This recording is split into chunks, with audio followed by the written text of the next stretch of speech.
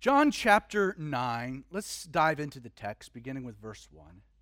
We read now, as Jesus passed by, he saw a man who was blind from birth. And his disciples asked him, saying, Rabbi, who sinned, this man or his parents, that he was born blind? Now, for a measure of context, Jesus has just exited the temple. He's exited the temple complex. He's making his way through some of the winding streets of downtown Jerusalem when John tells us he sees this man who he observes had been blind from birth. Now, the first thing that you need to take away from John's description is that Jesus saw. In fact, if you like underlining or circling or highlighting, that word saw, I love that word. Jesus saw a man. The reason that word strikes me is that in the original Greek language, this word saw, it implies both a perception as well as an intent. It's not that Jesus just stopped what he was doing and started staring at someone. It's that he was not just staring, but he was seeing something that no one else could see. He saw a man, the man. Now, while we can reason the man that Jesus saw this day was not elderly, and we can reason that because later on in the passage, you'll discover that his parents are still alive. The truth, we have no idea how old this man was. Probably at least out of adolescence. Regardless of his age, it's tragic, isn't it? That he had been blind from birth. It seems, most likely, that this man's blindness had been the result of some kind of congenital birth defect. What that means is that his blindness had not been the result of like an accident or a misstep. Like the man hadn't become blind, nor had he been maimed and resulted in blindness. Like this poor soul, this man, had been born into darkness, complete darkness, and he had remained in that state his entire life. Like keep in mind, this man, unlike some other blind people that you'll read about in the scriptures, he had never seen, ever. He had never seen a thing. Like imagine that. Like this man has never witnessed the amazing colors of a sunrise. He's never seen the deep hues of a sunset. He's never seen his father's face or gazed into the eyes of a loving mother. This man is alive, that is true. But has he ever really lived? Because of his blindness, so much of his life remained a mystery. And what's worse is, unlike a person who eventually loses their sight, the man didn't even know what he was missing. In many ways, the man was simply ignorant to the full scope of the reality that existed around him. He had never seen and never would. Now, what makes this detail provided by John that he was blind from birth so fascinating is that of the 5 instances recorded in the Gospels where Jesus heals someone of blindness, this is the only time we're specifically told that the individual was born in such a condition. Again, for just kind of a measure of context, Jesus has left a truly frustrating conversation with the religious leaders just moments before he sees this man inside of the temple. Frustrating conversation.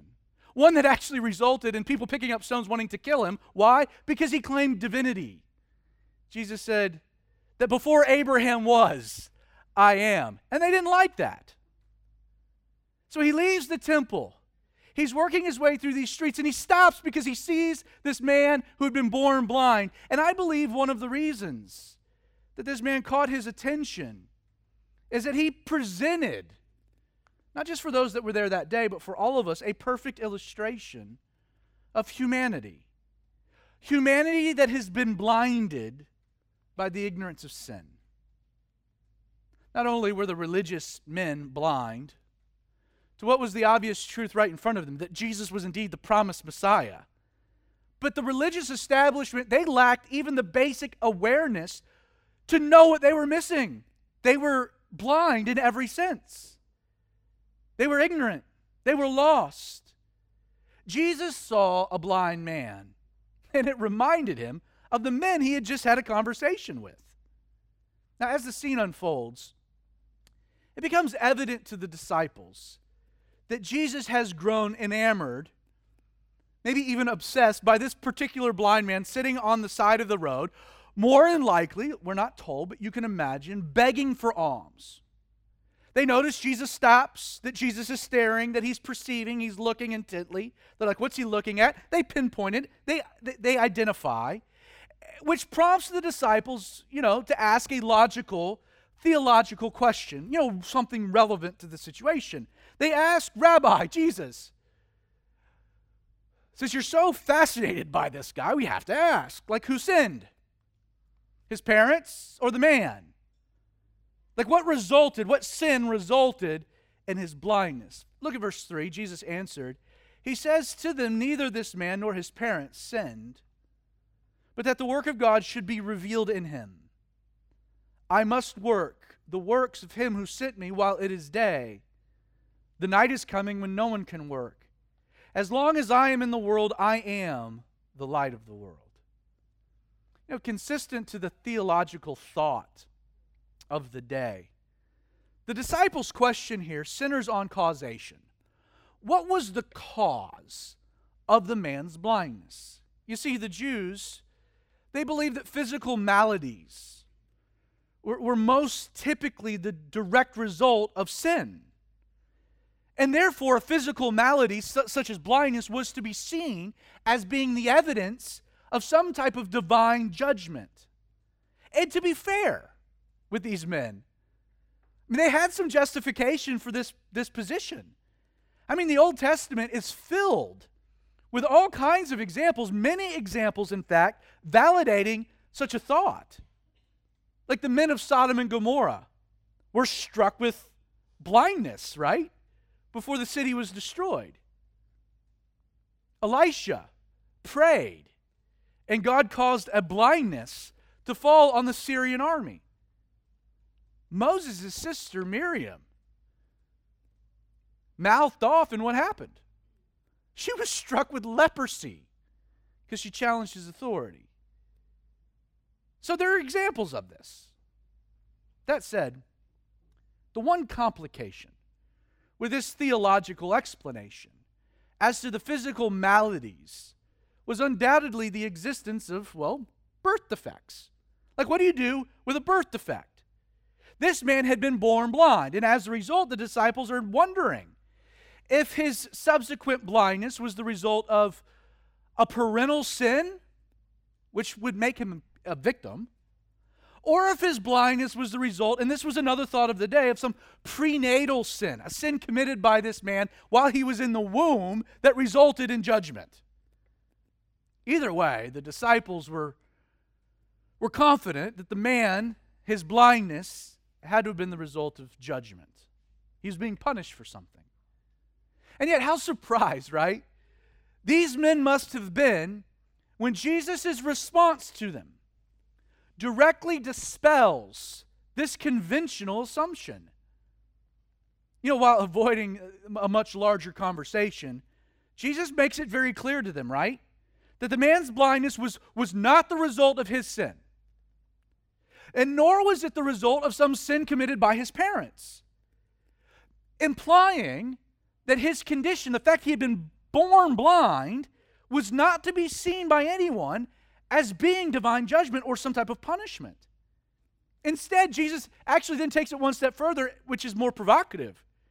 He says the man had been born blind, not because of sin, but and then he explains, there is a reason, and he says that the works of God should be revealed in him. That's heavy. In the Greek, the word works is ergon. It means business, or more specifically, that which one is occupied with.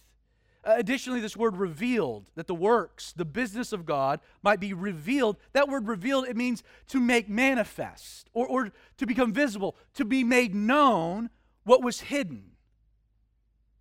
As to the question of the causation, the origin of the man's blindness, Jesus answers that his condition wasn't a consequence of any sin, but had been allowed into this man's life to create an opportunity by which God was going to work and ultimately reveal himself to the man. It's a radical idea, but you could translate what Jesus is saying as, hey guys, this man, he was born blind, not because of his sin. He was not born blind because of his parents' sin. In fact, he was born blind, so hold on, I could do this. Verse 6. So when Jesus had said these things, he spat on the ground. My mom always said that it was not appropriate to spit. Jesus spit, so just being Christ-like. He spat on the ground and made clay with the saliva. How bizarre. And then Jesus anointed the eyes of the blind man with the clay he's just made, or literally, he spread the clay onto his eyes, like sheetrock mud. And then Jesus said to him, which had to have been obvious, go and wash in the pool of Siloam, which is translated sent. So the man went and washed and came back seeing. Like, what a crazy scene to have been present for. Jesus has been staring down a blind man, has a theological conversation. It's like, oh, his blindness, it was so I could do this. And then he walks over and he hawks a big loogie into the dirt, right? You know? I mean, he gets a good one. He's got to make some clay out of it. So it's just a good, this is not spittle. This is spit, southern spit. And then he stoops down and he starts rubbing the spit into the dirt to make a tacky substance. And you're standing there like, what is he doing? This is strange. And then it gets stranger because he stands up with this tacky, spitted dirt clay in his hands, this mixture, and he starts covering the man's eyes with the mud. He has no idea what it was coming. Why? Because he's blind. He never saw it coming. And what's amazing is that no one steps in to stop Jesus. And not only that, but the blind man doesn't resist, doesn't put up a fight. I mean, the whole thing, if you're standing there, had to have been awkward.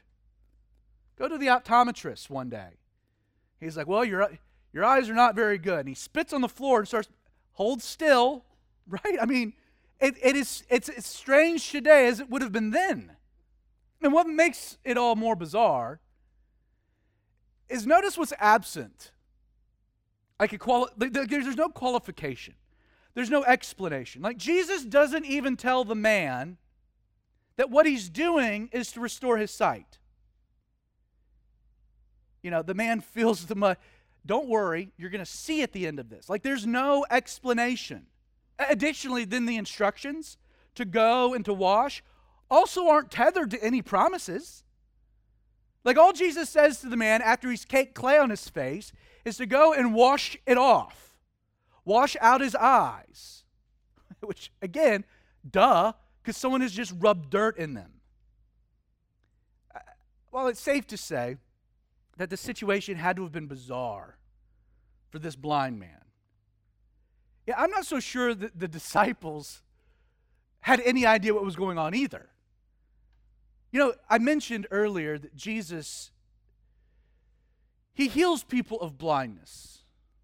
In fact, it was one of the things that he predicted, that he foretold that he would do. When he entered Nazareth, and he opened the scroll to Isaiah the prophet, he said that he had come, what was one of the things? For the blind to see. So healing people of blindness was part of Jesus' M.O. It was one of the things he had declared he had come to do. And so he records throughout the gospel records blindness on 5 different occasions. This, by the way, happens to be, if you place them all into some type of chronology, the 3rd instance of Jesus healing someone of blindness. The other 2, the disciples had been present for. If you're a note taker, I'll give you a quick summary of them. In Matthew 9, we're given the first account of Jesus healing 2 men of blindness, and he does so by touching their eyes.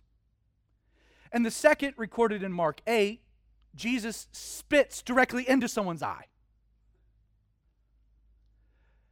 After this third instance, in Luke 11, so the fourth, Jesus will heal a man of blindness by casting out a demon that had been responsible. And lastly, as he's making his way through Jericho at the end of his ministry, one of my favorite stories in the whole Bible, Jesus stops and he heals blind Bartimaeus. And how does he heal him? Spit into his eyes, putting clay into his eyes, casting out. Nope. Jesus just spoke to him and healed him. That event is recorded in Mark 10.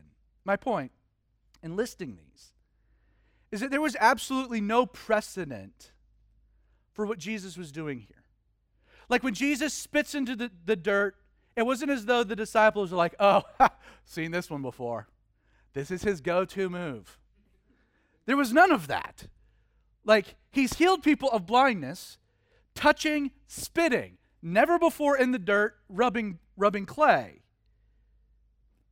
Now, obviously, the takeaway is that Jesus is hammering home an idea that the mechanism for the healing had nothing to do with the healing, right? It's almost as Jesus kind of like toys with him. Every time they think, oh, we can now heal blindness, he does it a different way.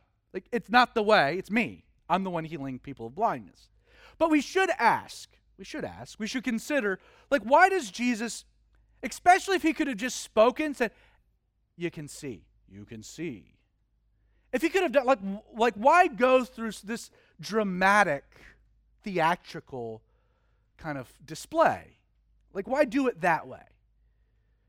Now, there are some who suppose that Jesus incorporated such a strange approach to discourage anyone from ever trying to do it themselves, which I can understand, because if I ever got the notion to go up and heal someone of blindness, spitting in the dirt and caking their eyes with the mud, that's not going to be my go-to, right? So maybe he's trying to discourage the followers of ever replicating it. But I believe, beyond that it's the context of the last few days, and specifically the context of some events that had been recorded in John 7 and 8 related to the Feast of Tabernacles, that provide us two other explanations for why Jesus would do this in this way. And kind of bear with me, I'm going to be recapping a little of what we won't study in depth. But that very morning, again, as mentioned, Jesus has just declared of himself using the term I am, the great I am. I am that I am. Before Abraham was, I am. It was a claim of deity. Everyone understood it. Jesus was claiming to be the God of the Old Testament, which is why they wanted to kill him for it. With that in mind, though, I don't find it to be much of a coincidence then that Jesus, he selects the very building blocks that he used to form the first man to now repair this man's sight. And what was it? Dirt. In Genesis 2, verse 7, we read that God formed man of the dust of the ground and breathed into his nostrils the breath of life, and man became a living being. You know, for those who might find such a miracle of healing the blind man, a man born blind, to be preposterous, please know it is completely logical to believe the very God that made man from the dust of the ground would also have the power and the ability to repair a broken part of man using the same materials, the dust of the ground. Aside from the fact that Jesus is performing a miracle here to validate, to demonstrate his deity, the instruction for the man to go and to wash, specifically in the pool of Siloam, is also significant.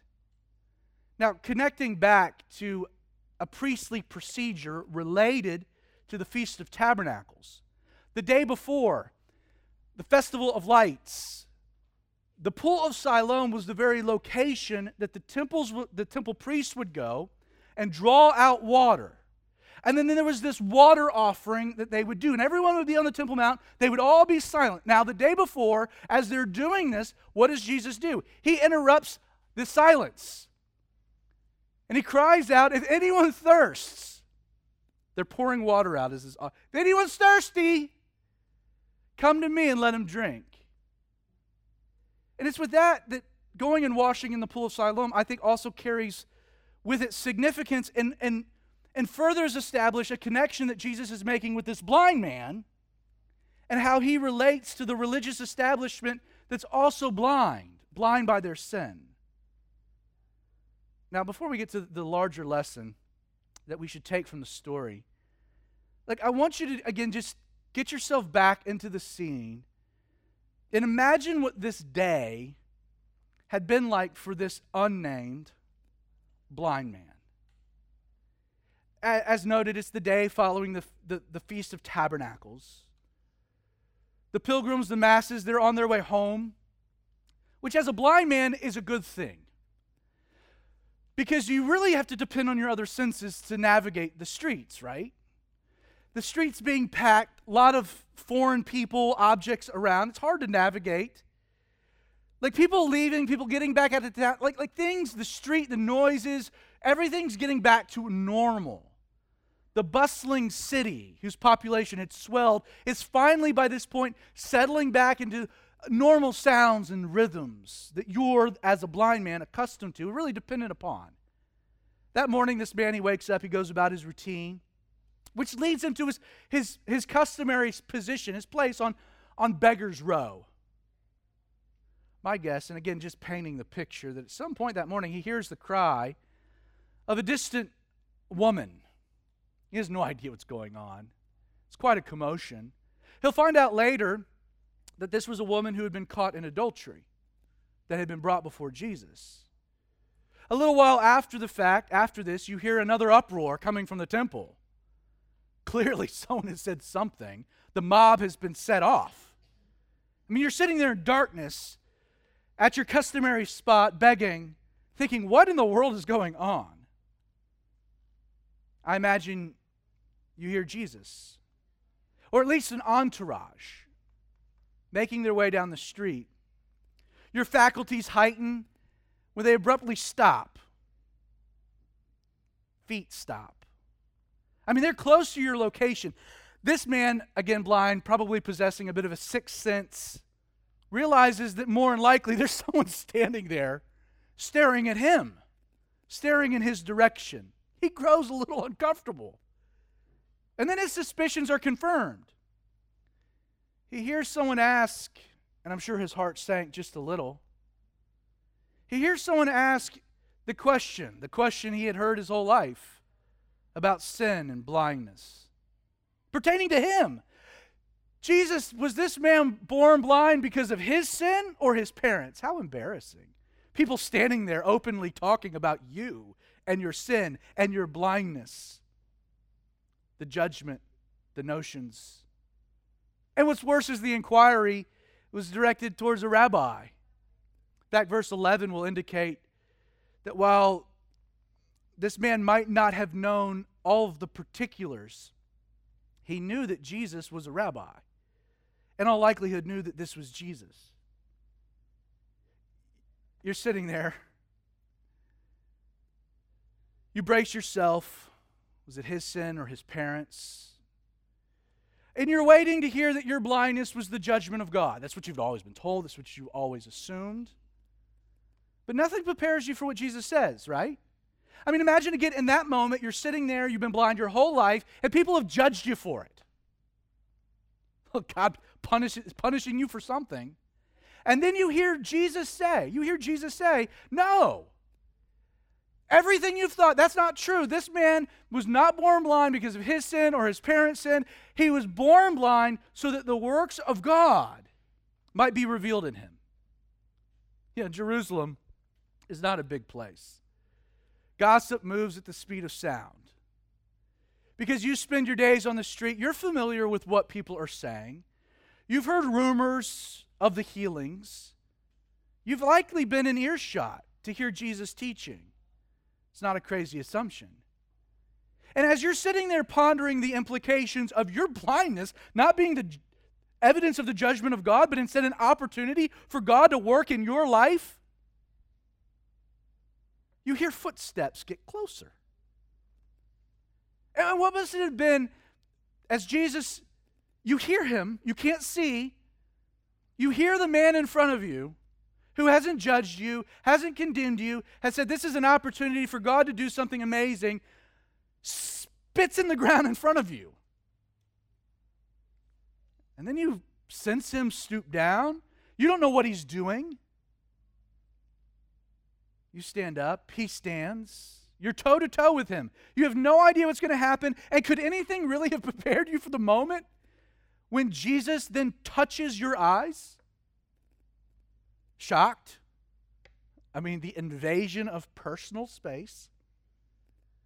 I'm sure this man stood there paralyzed to a degree as Jesus is rubbing mud in his eyes. What is he doing? The question overtakes you. Why is he doing this? Was Jesus really who they said he was? What does all of this mean? Finally, when it becomes evident that Jesus has finished giving you a facial,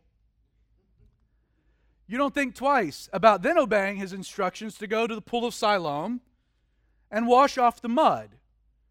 I mean, it doesn't really matter that there's mud over your eyes. You're blind anyway. So, I mean, you go taking off running. You know the streets well enough. You get to the pool of Siloam. What had probably initially been cool to the touch has hardened. Even though you're blind, you still have nerve endings. I'm sure the mud in your eyes, it's growing irritating. You're fumbling your way through town. You finally get to the pool's edge. You fall on your chest, and you frantically begin cupping water to your face. Again, nothing could prepare you for what then happens. You're splashing water. As you're doing this, chunks of stiffened mud are falling from your eyes. And then something overwhelming occurs. Like the darkness you have always lived with gets invaded for the first time ever with a bright but probably hazy light. And again, can you imagine being that? Your heart, starts racing. That is an unexpected development. And with each handful of water to your face, loosening the tacky clay from your eyes, more and more light comes rushing in. And then there's color, spectrums of color. And then slowly shapes start to take form. Finally, you can make out images. You can see. Understandably, you're overcome with emotion. That's the first thing you see. You see your hands, right? Because that's what's bringing the water to your face. And then your attention turns to the deep bluish green of the pool of Siloam. And then what do you see? You're enraptured by it. But there in the water is a reflection staring right back at you. That's me. That's what I look like. He had never known. I have no doubt that once the mud was gone and he rises to his feet, he surveys his surroundings. Imagine the moment for a man born blind. He could see. Darkness retreated from the light. Uncertainty gave way to clarity. What was it like for the man to go back to his familiar street corner? Every mysterious sound now has a meaning. Every intriguing smell, a source. All that this man has ever touched is finally at long last identified. His life immediately gains coherence. Everything instantly makes sense. The shroud is lifted. He can, for the first time, see the world for what it is, the world that has always surrounded him. John simply tells us there's so much loaded in just one sentence. So he went and washed and came back seeing. Now, I'm not going to bore you with all of the science behind it, but let me say that this miracle of Jesus fixing whatever it was that was wrong with the man's eyes, whatever was physically broken, that miracle, while incredible and awesome, is dwarfed by the neurological miracle that also takes place here. You know, it's been said that sight takes place in the eye, but it's the brain where you actually see. And it's true. Like, keep in mind that vision, Vision necessitates a chemical library of images that we amass and begin to recall almost instantly following birth. Like we understand what we see because of this cachet of images. And yet, because this man had been born blind, because he had never seen anything, like simply fixing what was wrong with his eyes wouldn't have given him sight. Definitely wouldn't have given him vision. See, the most amazing thing about this particular miracle, in the unique context that he had been born blind, is that Jesus not only gave him the ability to see, but Jesus also supernaturally enabled him to make sense of the things he was seeing. The miracle not just fixed whatever was physically wrong, but gave him an entire cachet of life experience and imagery he would need to make sense of anything. You know, with the time that we have left, I want to make 5 quick observations about this story. First, I want you to know, and please know, that Jesus sees you even when you can't see him. It's a very simple, but I think a profound lesson from this story, and personally, I'm so encouraged by that reality. You know, the very context for the miracle, a miracle that changed this man's life in a way he never had thought possible, was the fact that as Jesus was passing by, he stopped and he saw a man born blind from birth. Jesus' actions were specific, purposeful, intentional. Again, I reiterate that Jesus saw. He saw a man. As Jesus walked the Jerusalem streets, he saw this individual. From Jesus' perspective, the man's blindness, it was not the judgment of God. It was just the condition. It wasn't his identity. Jesus saw so much more than what the world saw, or what the world concluded him to be. Jesus saw this individual as a creation of God. He was a man. He was a human being afflicted by life. Life lived with the tragic state of fallenness. Sure, his condition was not caused by a specific sin that he had committed or his parents, but it is true still that the man, while he had not done anything to cause what had befallen him, it was the effects of sin in a more broad sense. The effect of sin, how it has wrought this world that had taken a toll on him. He had been born blind. That was not God's original intention. God saw a man, even when the man couldn't see him. You know,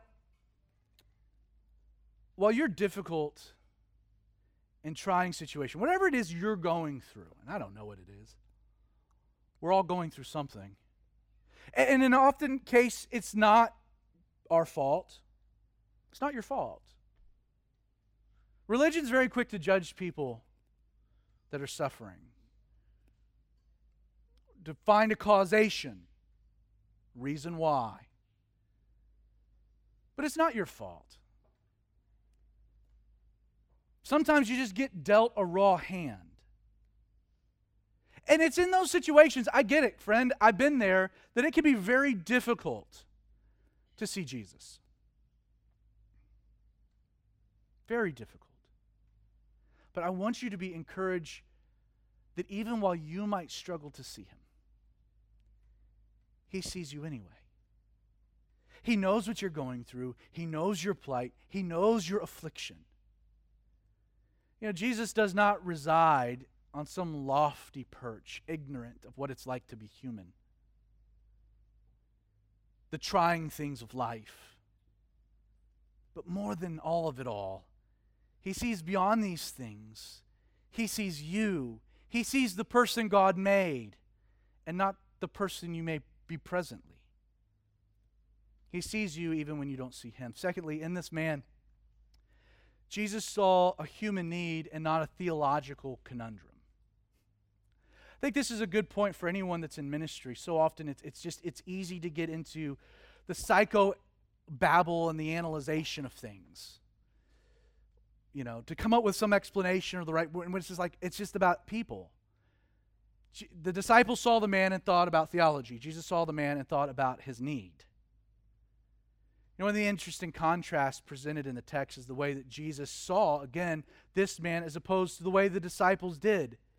The disciples saw him and grew focused on how, getting down to the root cause behind his blindness would be important for a remedy, but Jesus was more interested in just addressing a need. And again, I can relate to the disciples. So often it's easy to take on the approach of the disciples than Jesus. And here's why. We live in an age where we falsely believe that an explanation for how a need has arisen is paramount to discovering a solution to the said need. But that only ends up often yielding legalistic remedies. Let me give you a few examples to this. When you're faced with an alcoholic or an addict, we will often immediately dive into all the varying causes for the behavior, believing that if we can identify the cause for the behavior, we can then set a path for liberty. In essence, a 12-step program. But that often fails. Along a similar vein, when Christian counselors are faced with marital strife, you're doing marital counseling, you'll immediately begin exploring the various ways each party has contributed to the problem, hoping it will reveal some helpful do's and don'ts for a remedy. Again, if we look at a problem and we can find its root cause, that gives us the solution. But here's the problem with that approach. Even if the man's blindness could be explained and attributed to a sin, that wouldn't have in and of itself yielded a remedy. So what if they pinpointed the cause of his blindness? Yep, it had been a sin he committed in the womb. He'd still be sitting there blind. The truth to all sin is that there really is only one remedy, regardless of whatever causation. The remedy is an encounter with a Savior, whose name is Jesus, who can heal people of blindness. The blind man had been told his entire life that his condition was the judgment of God. The man didn't need a diagnosis. He needed a solution. He needed a healer. Now, the grand problem for humanity is sin. And your biggest problem is you. It's not your upbringing.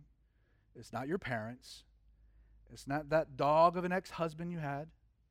It's not that terrible job. It's not your neighbor. It's not the Atlanta Braves. You are your problem. That's what the Bible says. Sin. You were born broken. And because sin is the culprit, whatever manifests from you being your problem, the ultimate remedy is to fix you. And that's Jesus. You see, the power of grace is found in the reality that, it affirms you're broken. What's it interested in doing? Not fine-tuning behavior, changing the heart. If you change what a person does, you don't necessarily change the heart of the person. If you change the heart of a person, you will always change what that person does. Thirdly, hardships always present opportunities for Jesus to reveal himself in a way you could have never expected. And I know this one's tough. That is a difficult pill to swallow. But there is no question that the man's blindness was instrumental in facilitating an encounter with Jesus, a unique encounter, a special encounter. In this particular situation, while his condition was not a consequence of a particular sin. His blindness did foster an opportunity for God to work in his life and to reveal himself in a new way. Again, I don't know what hardships you maybe come to church bearing. I know some of the hardships many of you have been going through. And the truth is that maybe it's difficult to see Jesus in it. Maybe it's hard because it's painful. But I want you to know that if you allow Jesus, whatever it is that you go through, if you make it through to the other side, if you allow him to help you through to the other side, you will see Jesus. He will meet a need in a way that reveals a part of him you couldn't know. Deep pains cause deep remedies, but result in deep encounters. Like I can say from personal experience that it's often in the times when I'm at my weakest that the conditions end up being established where I can experience a supernatural strength.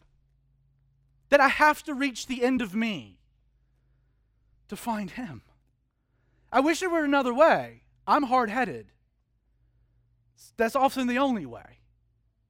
And yet when I get to that point, I encounter something I didn't know was there. I encounter a depth of Jesus and his love for me I didn't even know was possible. This man was blind. But how does the story end? He sees Jesus. Fourth, Jesus will often work in a way you least expect it. Again, this blind man. Yeah, he understood his problem. He's blind. He didn't know what to do about it. There was nothing. He spent his life just surviving to live another day. His life was in a routine. You want to call it a rut? Go for it. He knew nothing else. Sometimes it feels familiar, doesn't it? You know, in no way did that man wake up that morning expecting to be healed and see. He took up a familiar place on a normal street corner with zero expectations that his life would be interrupted by the light of the world. His days were mundane, but that day he would gain clarity and find meaning and be filled with purpose.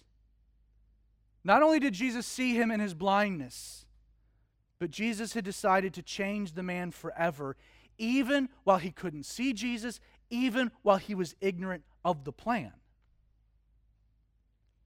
Beyond this spitting in the dirt to make mud to smear into his eyes,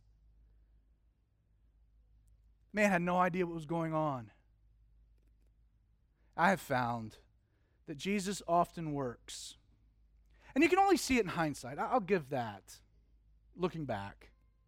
But that Jesus often works when you least expect it. And he often works in a way that's completely unexpected. If you're sitting there this morning thinking, I have no idea how Jesus can fix this. I have no idea how Jesus can remedy this. I have no idea. It seems impossible. Well, you share the plight of the blind man. But Jesus can and he will and he does. But expect it to be in a way you didn't think. It's Jesus' style. Finally, and we'll close with it. Jesus, big picture, came to give sight to blind people. You know, our culture seems to be obsessed with all kinds of other things, social justice and the like, to the point that the church has become overly consumed with changing conditions versus seeing the transformation of people. And the approach, again, I believe is misguided. And that's not to say, and I hate to add qualifiers, that Jesus didn't care about the man's physical needs. He did. Or that Jesus didn't care about his blindness, the effects that it had practically. Sure, I'm sure he did. And yet Jesus knew the most potent way to affect the man's situation and conditions was to change the man.